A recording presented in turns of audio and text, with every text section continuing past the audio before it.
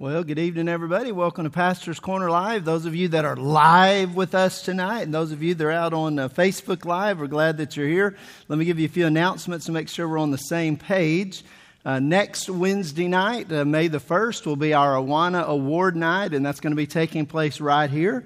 And so those of you that have kids, and those of you, I didn't see any bloody noses or anything from the dads battling over the pine car races a few weeks ago. So that was a good sign, and those things are going to happen. So everybody will be back in here next Wednesday night for that. And then the following Wednesday night will be the Wednesday night that our music ministry prepares for the Mother's Day presentations and everything that's going to be happening is for that special day on Mother's Day. And Kids Choir, the Praise Patrol, and the little ones, they all get together and do a great job for that. So that means tonight is the last night of Pastor's Corner Live for this semester. And so we've been taking this journey through 1 Peter with us. And so what I would encourage you to do is, if we kind of take this break, I'm hearing sneers and jeers up here toward the front. Some of you are going, yes, glory, and others have a boo, so I'm not really sure. Here's what I would encourage you to do. If you're new to Oak Ridge, let me kind of back up just a little bit. If you're new, we do this for a couple of reasons. One is, we offer something for all ages every time that we come together.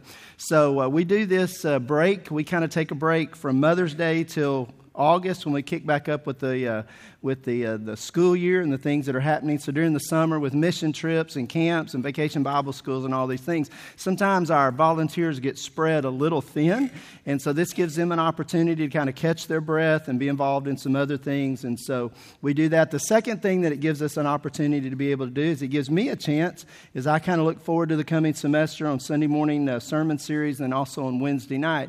It gives me the chance to be prepared and be ready so that I give you something. So when we come together, the last thing I want to do is not make it worth your while to be here. So it gives us that opportunity to be able to do that. But what Wednesday nights during these times that we have off here at the church also give us the opportunity to do, it gives you the opportunity to be able to look around your ABF classes, look around people that are coming to Oak Ridge, and now you have a Wednesday night available.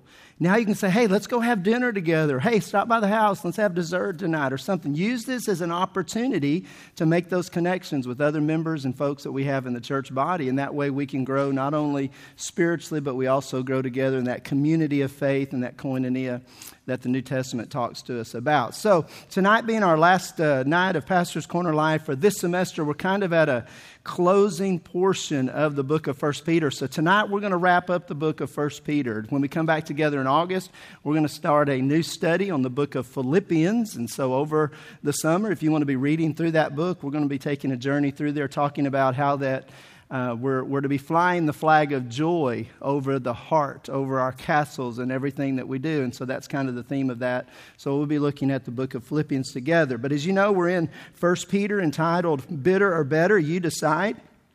Peter's been writing to us about persevering in the face of persecution. And what we said all along in this study is, no, we may not be struggling with persecution the way the original recipients of this letter were struggling. We may not be facing the persecution that they were under Nero and the things that he was doing. And no, we may not be facing the persecution like those that are in Sri Lanka and places like that for their faith and who that they believe in. But whatever persecution that we are facing, for whatever reason God placed us in the United States of America at the time that he did, for such a time as this, whatever persecution that we do face for our faith, we need to be ready for it. We need to be prepared. We need to understand. And so that's exactly what Peter is doing in this letter, is he's making sure that we understand how that we can live better and not bitter when we face difficult times in our life. So tonight I want you to open your Bibles to 1 Peter chapter 4. We're going to read a lengthy passage. We're going to start reading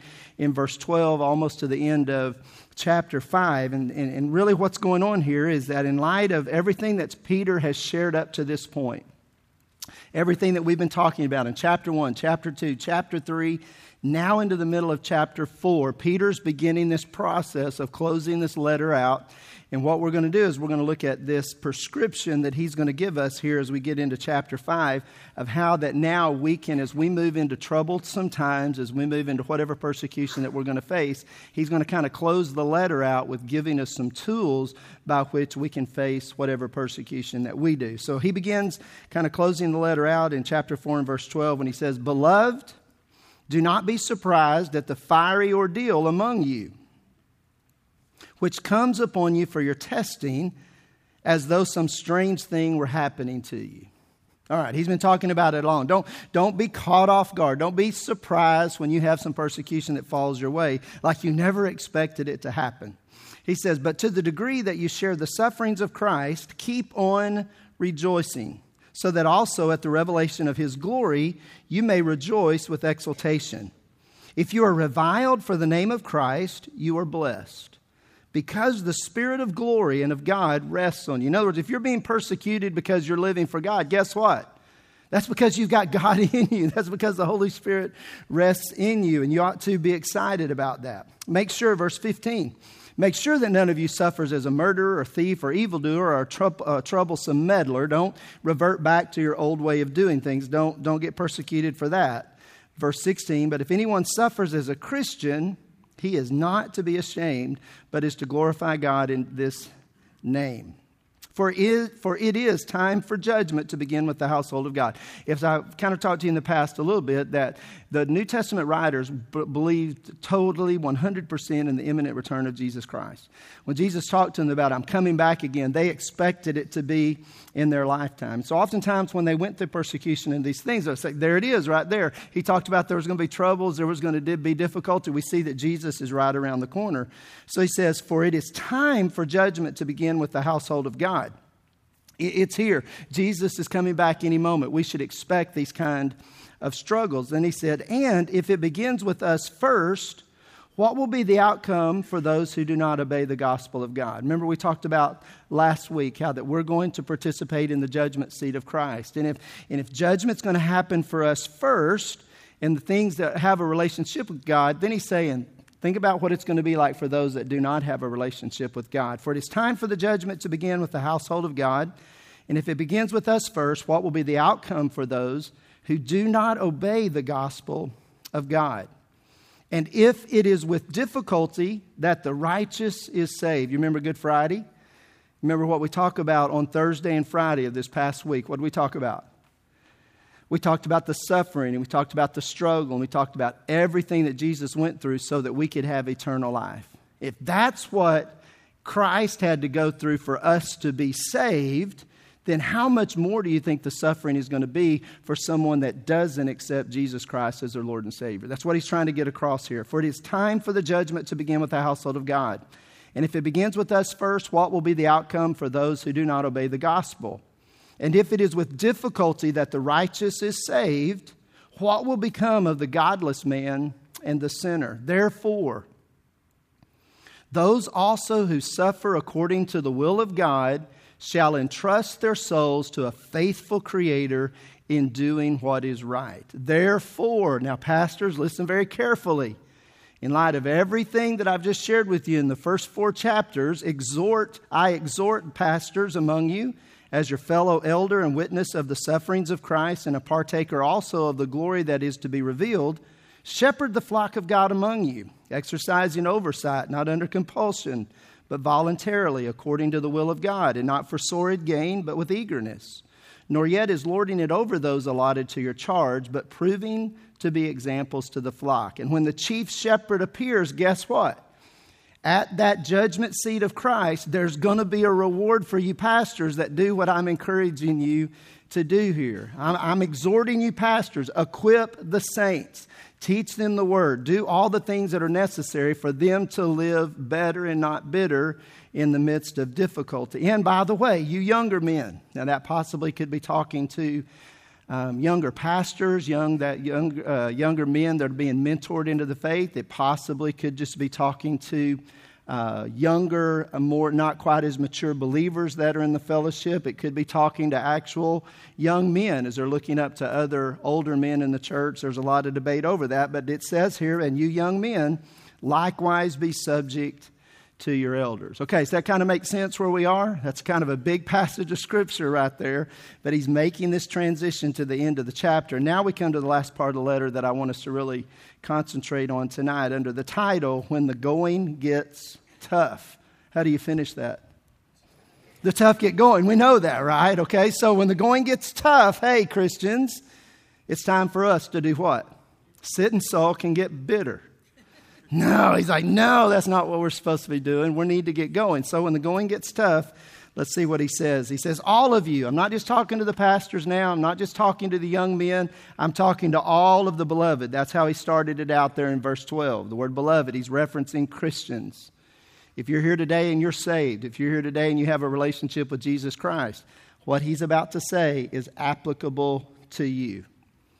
And to all of you, clothe yourselves with humility toward one another, for God is opposed to the proud, but gives grace to the humble. Therefore, humble yourselves under the mighty hand of God, that he may exalt you at the proper time, casting all your anxiety on him because he cares for you. Be of sober spirit, be on the alert. Your adversary, the devil, prowls around like a roaring lion, seeking someone to devour. But resist him, firm in your faith, knowing that the same experiences of suffering are being accomplished by your brethren who are in the world. After you have suffered for a little while, the God of all grace, who called you to his eternal glory in Christ, will himself perfect, confirm, strengthen, and establish you. To him be dominion forever and ever. Amen. No doubt many of you have heard the old saying that when it comes to trouble, there's three kinds of people. There are those that are in trouble, those that are coming out of trouble, or those that are about to experience trouble. Well, if we kind of put that into context with what Peter is saying in this passage of Scripture when it comes to Christians and persecution, there are those that are being persecuted for their faith. They're in trouble because they've stood up for their faith. There are those that have been in trouble, that have been being persecuted because of their faith. And if that's not where you are, then just know you're going to be in trouble at some point in your life if you stand up for God and do the things that he's asking you to do. And so that's kind of what we've been talking about as we've been taking this journey together. And so what Peter is kind of wrapping this letter up by saying is, if you live as a Christian in this world, if you live as a fully devoted follower of Jesus Christ, if you choose to live biblical standards on your job, in your home, the things that you do, go ahead and understand you are going to face some difficult times in your life. I heard a preacher put it this way. He said, you may as well try to sell firewood in hell as to get through this life without trouble if you're going to try to live like a Christian. It's just going to be that way. It's just going to be said, well, Pastor, I never have any problems. Well, you're probably not living it. It's kind of a bold statement, isn't it? Either you only hang out with other Christian friends, or you're really not living it in the world and standing up for the things, because this world is getting more and more anti to the things of Christ. So to wrap up his letter, Peter's offering us this surefire formula. He said, if you're going to live as a fully devoted follower of Christ, knowing that you're going to deal with some difficulty, if you want to make sure you know what actions you need to take so that you're able to live better and not bitter, he said, when the going gets tough, I want to give you the surefire formula. I want to give you the actions you must take in order to be ready for whenever it is that you stand before Christ and give an account for what you did with your salvation. And so when the going gets tough, the first thing that Peter says to you and I is, when the going gets tough, I need to surrender my will to God. I need to surrender my will to God. Look at verse 5. All of you, remember he's talking to all Christians, all of you, clothe yourself with humility toward one another. For God is opposed to the proud, but gives grace to the humble. Underline that phrase right there, clothe yourselves. If you like to mark in your Bible, right there in verse 5, he says, clothe yourself. In the Greek, this root word, clothe, it comes from the Greek word that talks about a long white robe or a long apron that had tie strings on it that a slave would wear during that culture. That was the word clothe that he uses here. It's an outer garment that a slave would tie onto themselves before they would go out into the field and do any work for their master, or before they would cook a meal for their master. They literally would cinch this onto their body. And so in this verse, Peter's implying that when you confess with your mouth the Lord Jesus Christ and believe in your heart that God raised him from the dead, and you are what? Saved, then you now have the responsibility to tie onto yourself the act of humility when it comes to God being your master. Now, I've kind of mentioned in the past that oftentimes when we start talking about masters and slaves with our American culture, it kind of becomes very uncomfortable. And so even our American translations have changed the words to like bondservants and these kind of words because we're trying to distance the biblical understanding of the master-slave relationship from American history. But if you go back and you study in that period of time, a person that was truly a slave of the other, a bondservant of the other, it's because they chose to be in that relationship. They may have been an indentured servant at some point. They may have been captured as a result of a military exercise at some point. They may have become a debtor to someone at some point and had become their servant. But after a period of time when they had fulfilled their obligation and they were now released to be free, that person understood they were in a better position coming underneath the lordship of that master than they could have ever been by themselves. And at that moment, they chose to give themselves over to another. They chose to sign themselves over. They chose to say, I'm in a better situation by submitting to you being the head of my life than I ever could have done anything by myself. Now, listen. If you confess with your mouth the Master, Jesus Christ, and believe in your heart that God raised him from the dead. In other words, if you're at the point that you realize it would be better for you to sign yourself over to Jesus because you're dead in your trespasses and sin, and you are going to die and go to hell unless you come underneath his authority. This is what we're talking about here. He's talking about when we come to the point that we give ourselves over to God, at that moment we should tie on this garment called humility. At that moment, when we talk about those things in light of what the New Testament is talking about to us, a slave chooses to have no will whatsoever. Their only desire is to do the will of his or her master. A slave's life in this context can be summed up in two words: submission and service. A slave's actions in this context can be summed up in two actions: to determine the master's will and to do the master's work. And even though a person may choose that way, though they may choose to come underneath that headship, it still requires humility for it to continue down that journey, down that path. I may understand that it's better for me to come underneath the headship of another because I was making a mess of everything, so I'm going to humble myself by letting that one lord over me. But there's still this human battle that takes place to want to say, I don't want to come underneath that authority. I want the protection. I want the goodness. I want the being taken care of, but I don't want to really subject myself to total control of someone else. And in this passage of Scripture, Peter says, if you're going to be able to deal with the persecution that comes in your life, first and foremost, you have to tie on humility to the one that gave his all so that you could have eternal life. To the one that was willing to endure what he did so that you wouldn't have to endure what it is that you deserve. Therefore, in the way that you can live better and not bitter, humble yourselves. Look at verse 6.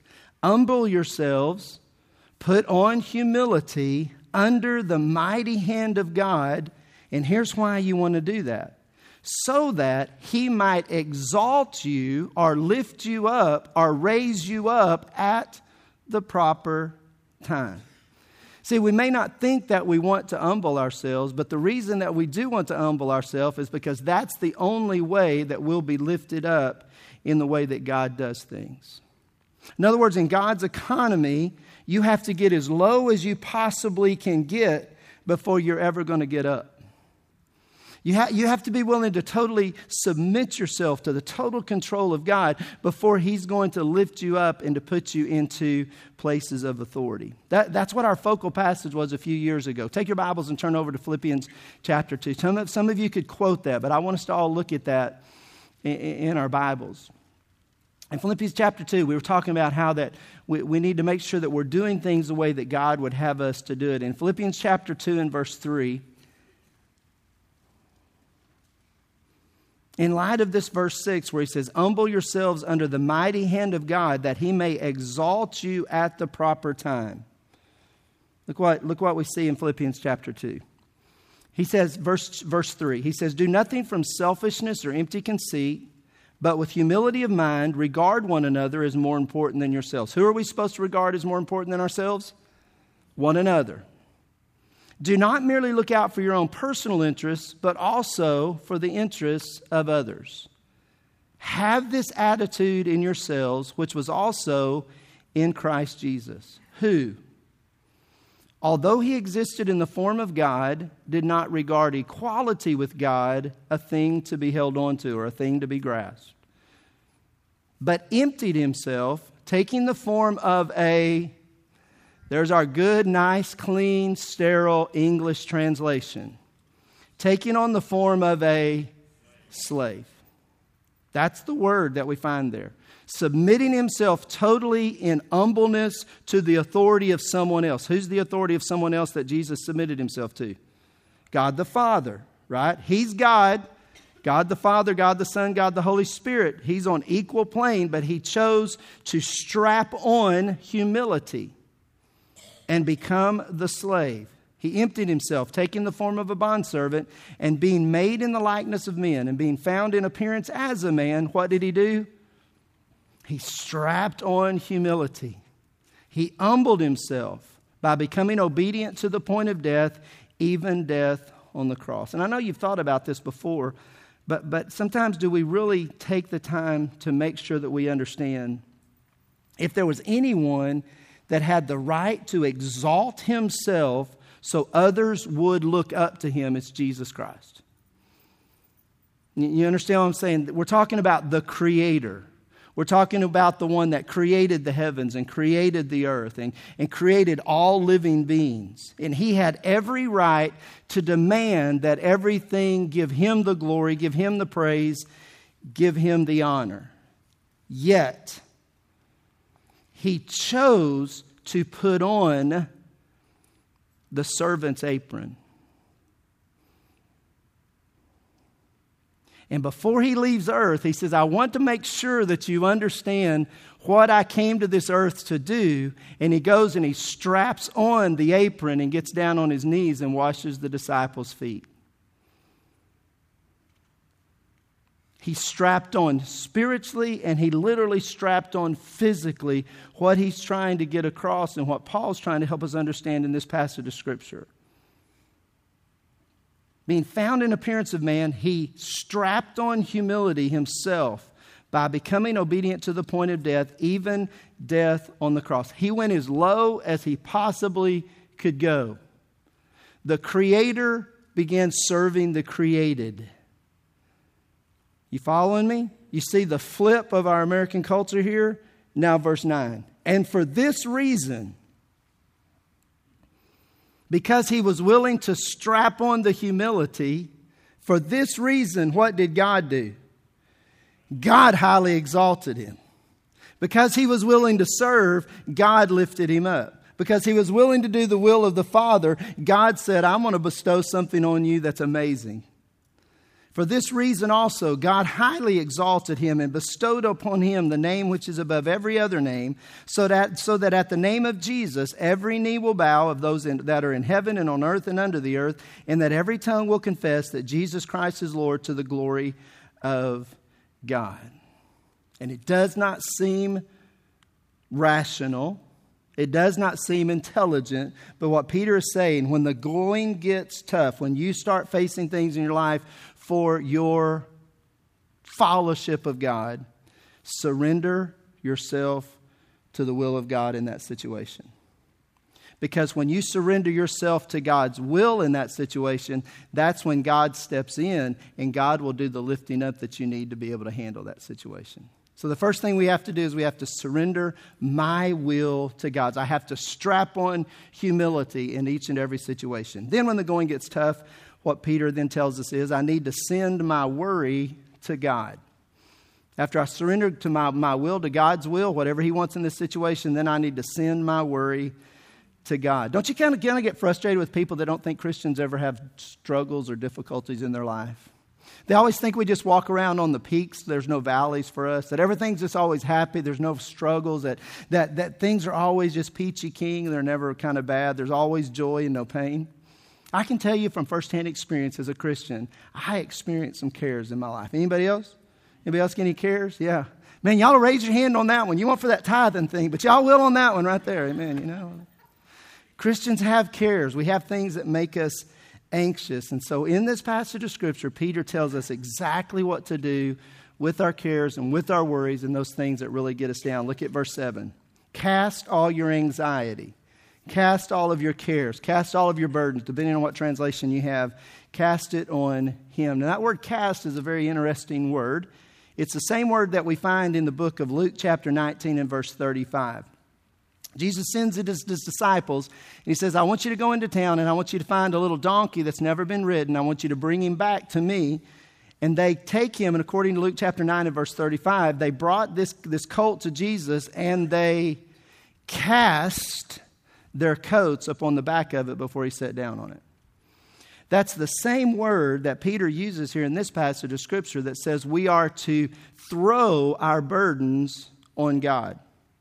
We are to literally cast them onto him. That's what we're supposed to do. We're supposed to throw our worries. We're to cast our cares onto the back of God. Another way that word is also translated is it talks about making a deposit at the bank.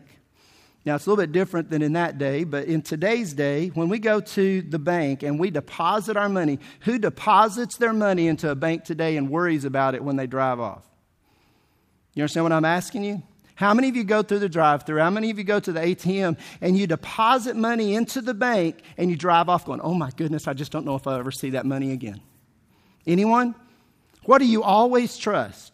That if you put your money in there, where's it going to be? It's going to be in that bank account. It's going to be exactly where it is that you left it. And that's what Peter's trying to help us understand. In the midst of the persecution, in the midst of the struggle, whatever it is that you're dealing with, you are to cast your worry. You are to deposit your worry into God's account. And at that moment, you no longer have to worry about it because you know where it is.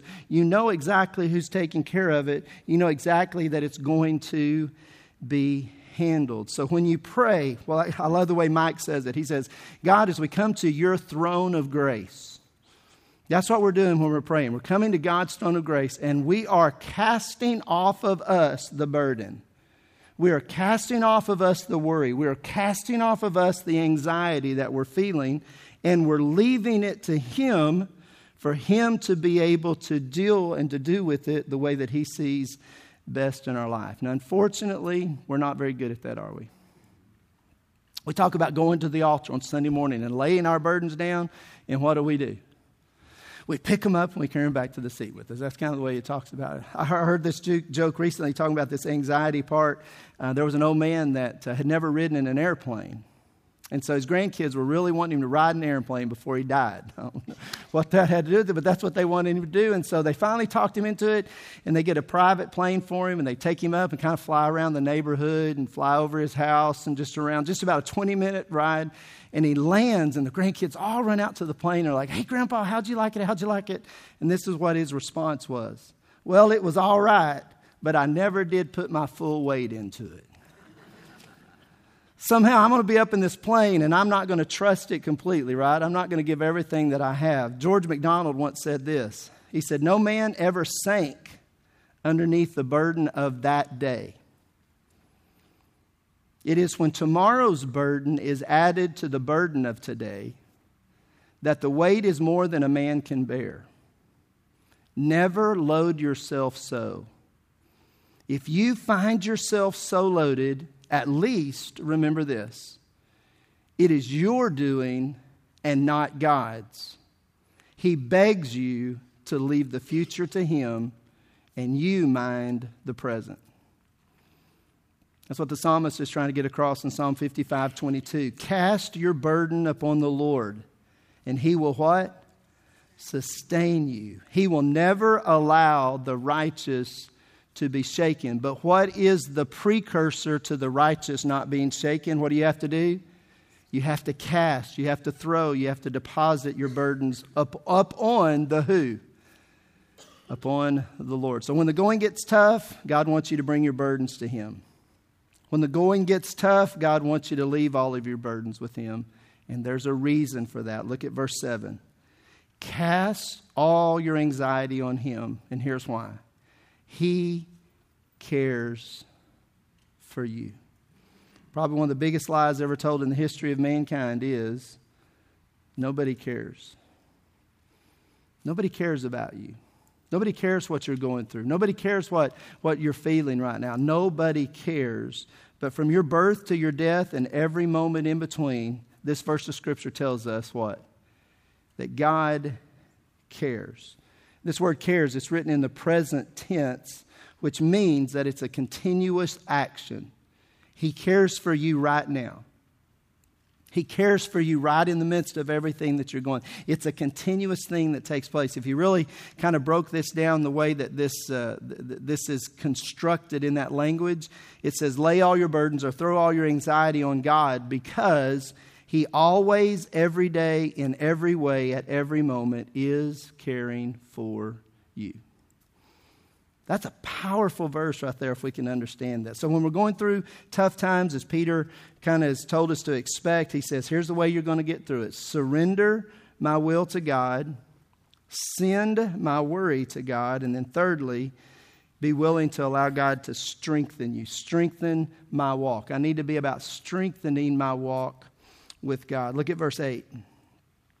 He says, be of sober spirit, be on the alert.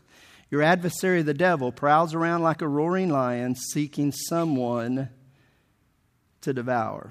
In case you don't know it, because you're not in trouble right now and things are kind of on easy street for you, or maybe you're out of trouble, whatever it is that you're going through. If you don't know it, what this passage of Scripture is reminding us here is that you and I have an enemy and he never rests and he's never not trying to mess up our life. Jesus says, I've come that you may have life and have it abundantly, but there's this enemy that you have, and guess what he wants to do? He wants to steal, kill, and to destroy, and it is a 24/7 job that he has. And so your enemy studied every part of you. He knows you inside and out. He knows what your strengths are. He knows what your weaknesses are. He knows the best way to get under your skin. He knows the best people to cause to be in your path so that he can cause you to be defeated and to exploit your weaknesses. And what we have to remember is what Winston Churchill told the House of Commons one day when he gave this advice. He said, we must always be ready to meet at our average moment anything that any possible enemy could hurl against us at their selected moment. We have to always be ready in our most mundane moment to be ready for the best that an enemy can follow in us or throw at us. So following Churchill's advice, the application that Peter gives us is to be forewarned is to be forearmed. That's what he's telling us. To be forewarned is to be forearmed. And so in this verse, Peter gives us some forewarning how to be forearmed for the enemy's attack that's coming our way. First of all, he says, be serious about Satan's reality. This is kind of where he starts. He said, you got this enemy that's trying to destroy you, and you need to understand you need to be serious about Satan's reality. Be of sober spirit. Be of a seriousness about you. You've heard me say this all the time. I'm opposed to people dressing their kids up as Satan for Halloween. In your notes, some of you are going to come up at the end of the service and say, Pastor, Satan is a proper noun, and you didn't capitalize his name. I don't capitalize his name when I write anything. I believe that he's in existence, but he doesn't get a capital letter like my Lord and Savior Jesus Christ does. It's just something I do in my writing and things. I got marked off in my dissertation, right and left, because I'm not capitalizing. I don't care what you say. But what we do is we kind of personalize him to not be so bad. I mean, I know y'all were never this poor, but we used to eat potted meat as a kid. You may remember that? And what was the picture on the potted meat? On the paper on the outside, it was the devil, right? And he was just this little horned devil with a little pitchforky fork tail kind of deal. That's not who it is that we face. That's not who our adversary is. As a matter of fact, that word adversary, it means a legal opponent in a lawsuit.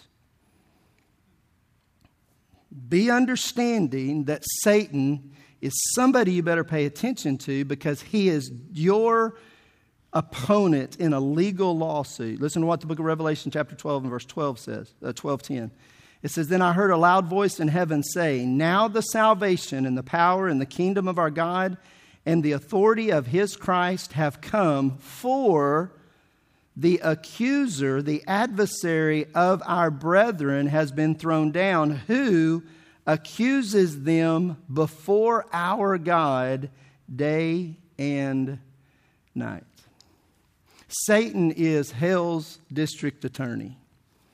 He is constantly bringing up evidence. He is constantly trying to condemn us for our sins. And so what Peter says in this passage of Scripture is if you are going to live better and not bitter, then you have to be serious about the reality of Satan. You remember a few weeks ago I talked about when it came to prophecy that you had those prophecy addicts that, oh boy, they just couldn't get enough. And then you had those prophecy, those ostriches that buried their head. That's kind of the same way when it comes to Satan. You got these people that think Satan is so powerful and we can't do anything about him. And then you got these other ones that thinks he's kind of cute and he's kind of fun to play with and all those kind of things. Understand he is an adversary. Understand he is an enemy. This is what Peter is trying to get across in this passage of Scripture. So you have to keep these things on your spiritual radar. When it comes to spiritual warfare and it comes to attacks, you have to keep your spiritual radar on. That's why he says, be on the alert. Pay attention. Don't let your guard down. And here's why. When you're trying to live better and not bitter, you have this accuser, you have this adversary, you have this real force that's trying to steal, kill, and to destroy. As a matter of fact, let me help you understand, Peter says, he's the devil, he's the diabolos, he's the slanderer, he's the liar that prowls around like a roaring lion seeking someone to devour. Now, I preached on this passage of Scripture in Cuba a few years ago, and I talked about the ferocious lions and how that they will eat you up and that. And the Cubans just kept looking at me. And they were just kind of looking, and finally one of them just kind of chuckled, and I went, "How can you chuckle about this ferocious lion?" And they're like, "We have one lion in Cuba, and it's in the zoo in Havana, and we're so poor we can't feed it meat, so he gets bananas every day, and you can go grab his tail and pick it up, and he never even looks at you." You know what I'm saying? So that wasn't a good illustration for the Cubans right there, okay? But this is a great illustration for the period of that day. That day, they had lions roaring to and fro, seeking. They were hungry. They wanted to eat somebody up. We don't walk down the street and think, oh, there's a lion. You know, let's kind of run from that. But these are bad dudes, okay? For instance, let me tell you a little bit about that. We used to watch Tarzan on Saturday afternoons, and Tarzan could always beat the lions up. You know what I'm saying? If they got into a wrestling match. Do you realize that a lion is 14 to 21 times stronger than the average man? 14 to 21 times larger and stronger. And so when Peter says, hey, I want you to understand about Satan, that Satan is a roaring lion. I read this about the roar of a lion. A lion's roar may be heard over a distance of nearly 5 miles. The sound of that roar registers somewhere between 1 and 3 kilohertz. To put this in perspective, if the deepest bass gospel singer tried to sing that loud, he would blow every vocal cord in his larynx. The roar is so loud and so low that if a lion were to roar near you, it would literally vibrate through your entire body. It's not just coincidence that Peter uses this idea of the roaring lions. Why do lions roar? Do you know? It's to incapacitate their prey for a split second. The roar is so ferocious and it's so powerful that it startles the prey, and that's as long as they need to be able to attack. Just the split second. And Peter says, be serious that you have an enemy, and he's just looking for a split second. He's just looking for that one moment. He's just looking for that one opportunity. He doesn't need years to mess you up. He just needs that split second. And Satan uses the tool of fear to paralyze us so that he can begin the process of messing us up. So is it any wonder that in the Bible you find 365 verses of Scripture, one for every day, that tells you how to deal with fear in your life? Because fear, he is a liar. And he tries to tell you things that aren't true just long enough to freeze you so that you can be attacked. Now let's think about this. If the picture here is of Satan being a roaring lions like to eat sheep during that period of time. What are we equated to in this period of time in Scripture? We're sheep. Who's our shepherd? Jesus is our shepherd. So what does the Bible tell us in 1 John 4:4?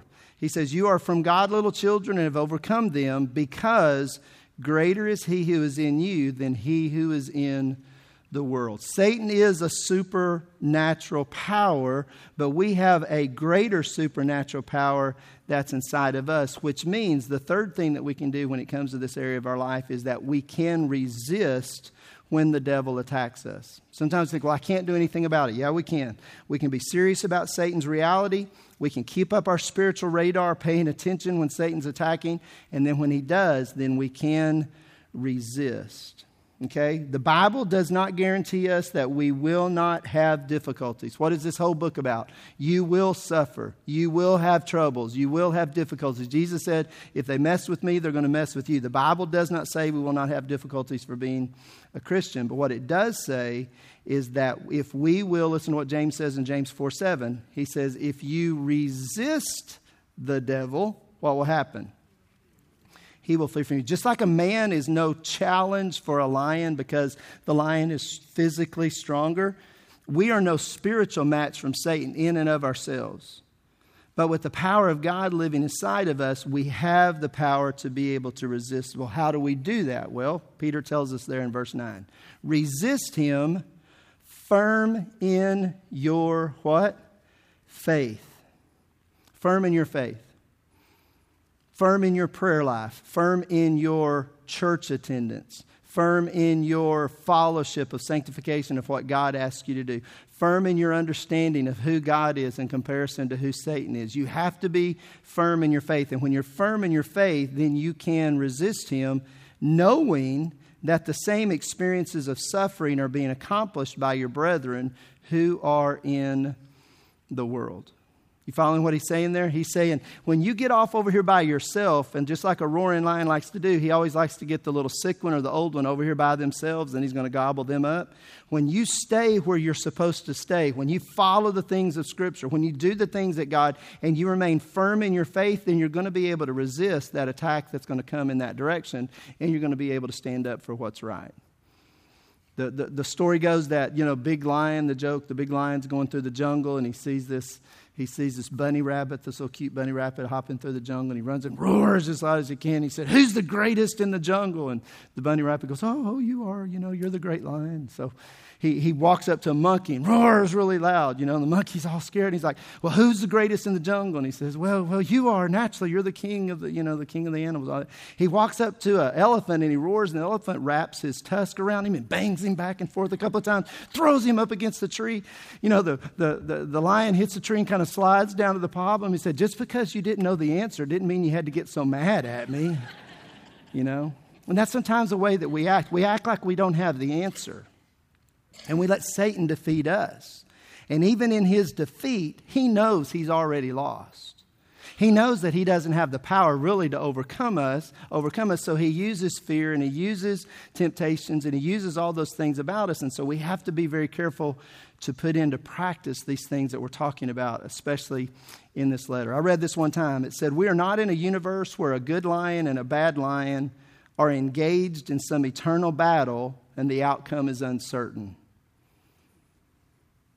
The devil in this verse is called a roaring lion, but there is another lion. The Lion of the tribe of Judah, the Lord Jesus Christ. This satanic lion may be the king of the jungle, but Judah's lion is the king of the universe. That's who it is that we serve that gives us the power to be able to choose better and not bitter. So when the going gets tough, then what Peter says, learn to surrender my will to God, send my worry to God, and strengthen my walk with God. And then he closes out in verse 10. He says, and here's the good news. You may suffer, but it's only going to be for a little while. After you have suffered for a little while, the God of all grace, who called you to his eternal glory in Christ, will himself perfect, confirm, strengthen, and establish you. To him be dominion forever and ever. Amen. William Burns was a famous missionary to China. And when he was leaving Scotland one time, he was asked this question. They said, I suppose you're going to China to convert the heathen. And he said, no, I'm going to China to bring glory to God.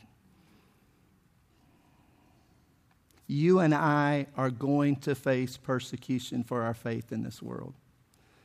And it's in that moment of persecution we have to choose, am I going to live bitter or am I going to live better? Am I going to glorify myself or am I going to glorify the one who gave his all so that I could have eternal life? Am I going to live bitter or am I going to live better? You have to decide. And if this isn't enough to help you make that decision, let me remind you one last time. You may be the only Bible that somebody ever reads.